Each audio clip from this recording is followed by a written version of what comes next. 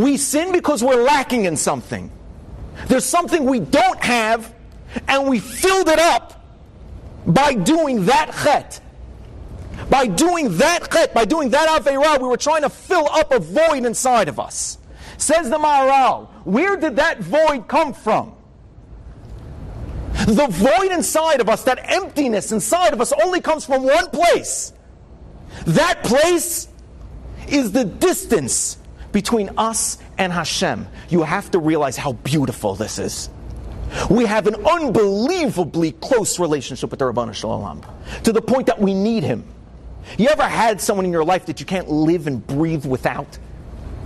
That food doesn't taste the same without that person there? Not yet, I know. Bezrat Hashem, one day you will. That you can't exist without that person next to you. That's us and Hashem. We're in a love affair with the Rabbanu Shalom. We're so connected to Him. We love Him so much on such a deep, intrinsic level that when we're distant from Him, even a kihuzeh, even the smallest amount, when we're distant from Him, we suffer horribly. We suffer temporary insanity. And we think, as the Rambam says, we think that mar is matuk. We think that something bitter is sweet. We think that something that's completely detrimental to us is fun. Because we're not connected to Him. Now look at sin.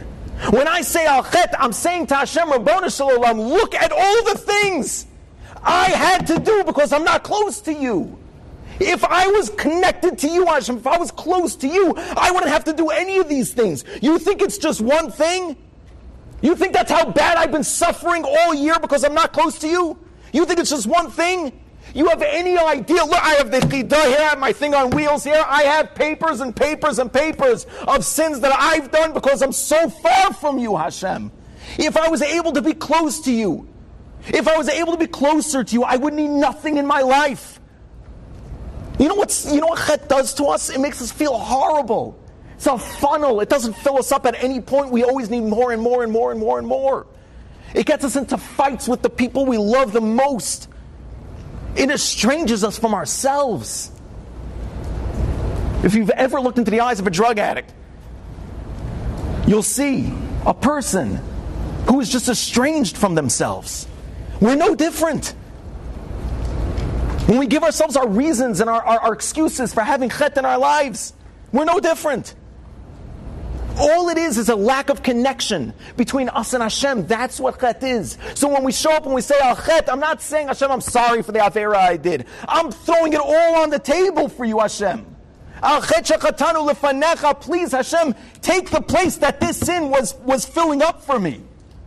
It's our red badge of courage. It's our scars, it's our battle scars. That we stand in front of Hashem and we say, look how badly I'm bleeding. I'm dying in front of you, Hashem.